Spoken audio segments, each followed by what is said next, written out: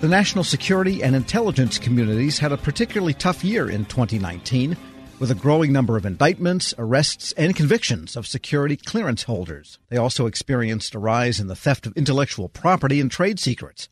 In response to these trends, the Office of the Director of National Intelligence will release a new counterintelligence strategy this week that it says takes a long-term approach to insider threats and nation-state threats.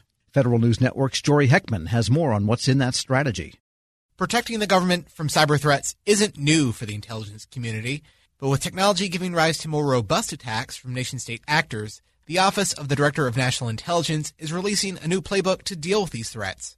Bill Evanina, the director of ODNI's National Counterintelligence and Security Center, recently gave a preview of that playbook at an Institute for Critical Infrastructure Technology event. For example, Evanina said the strategy will focus on a whole-of-society response to these threats that extends beyond just the federal government. From election security to foreign influence, economic security, critical. We are going to look at everything and say it's no longer a government just issue. It's everyone's issue. And look at this as a long-term solution problem to nation-state threats that hold us accountable every day and have a long-term plan to infiltrate our nation.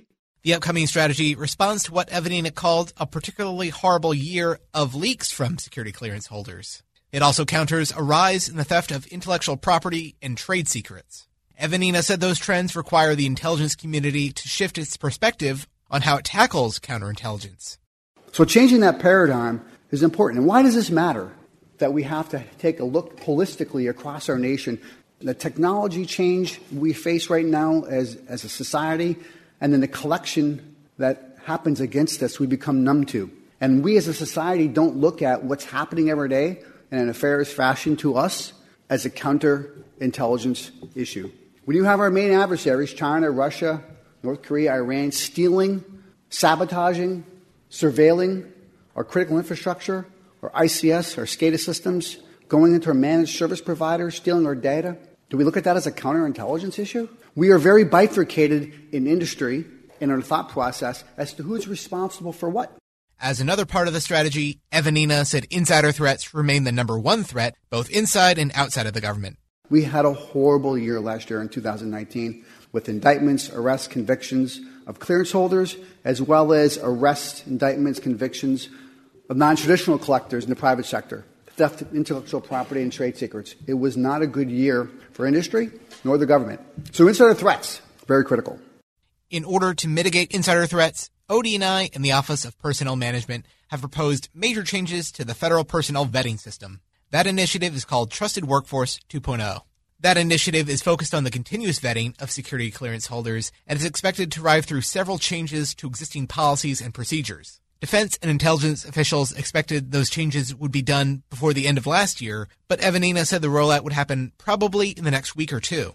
Historically, since the 40s, we've had a human resources process and a security clearance process. You would go through this first, and then it would be thrown over the fence and security. We are merging those together now. So that'll be done at the same time, because what we found is when we did security clearance, we were asking the same questions we did when we hired people. So we're merging them together, and that will take human resources and understand the complexity of security. I think that's going to be a really great construct for the first time ever, where you have what's called suitability and security working together.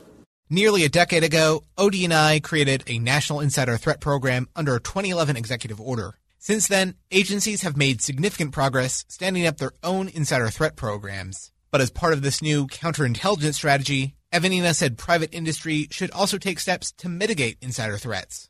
I would proffer that I think as we drive a new strategy, I think CEOs and board of directors have to mandate a fundamental enterprise-wide security construct. And what do I mean by that? The security of your company can no longer just rest at the feet of the CISO and the CSO. It now has to include the CIO, the chief data officer, the chief privacy officer, the general counsel, the head of human resources, the head of procurement and acquisition. And I would proffer at least once a quarter, get all those folks in a room and talk about the threat that we face as a company. And then when that meeting, you have to identify and be honest. What are the 3 things that you do that other people want? And are we doing everything in our power to protect them? While IP and trade secret theft account for nearly $500 billion in losses, Evanina said the government and the private sector have not yet reckoned with the existential threat that nation-states pose to national critical infrastructure. Unlike terrorism, where you have an event, people die, we have funerals, we feel the pain. This new threat vector, and it's not new, the awareness of the supply chain threat, we have not felt the pain yet, right? And I don't want to get to a place where we have, as someone in the intelligence community would say, the cyber 9/11, or the heat goes off in 3 cities in January. I don't want to get to that point. I want to get to a point where we understand the criticality of that. Elsewhere in the federal law enforcement community, IT modernization plays a big part in staying ahead of these threats. Mason McDaniel is the Chief Technology Officer of the Bureau of Alcohol, Tobacco, Firearms, and Explosives. He said the Bureau began a cloud migration effort back in 2016, but he told reporters that challenges have pushed back that timeline.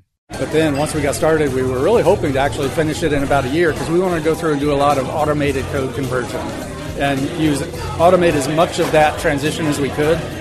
And over the course of it, we discovered that a lot of our source code simply either didn't work or for whatever reason didn't lend itself to that. So it wound up converting over into kind of a full rewrite effort, which took a lot longer. So honestly, we're probably 2 years behind where we hoped to be because of what we discovered. Not in the cloud or any difficulties in the landing technologies we were going to, but because of what we discovered about what was kind of behind the curtain of our existing legacy systems. McDaniel told reporters that, looking back, this project underscores some of the challenges with moving legacy systems to the cloud.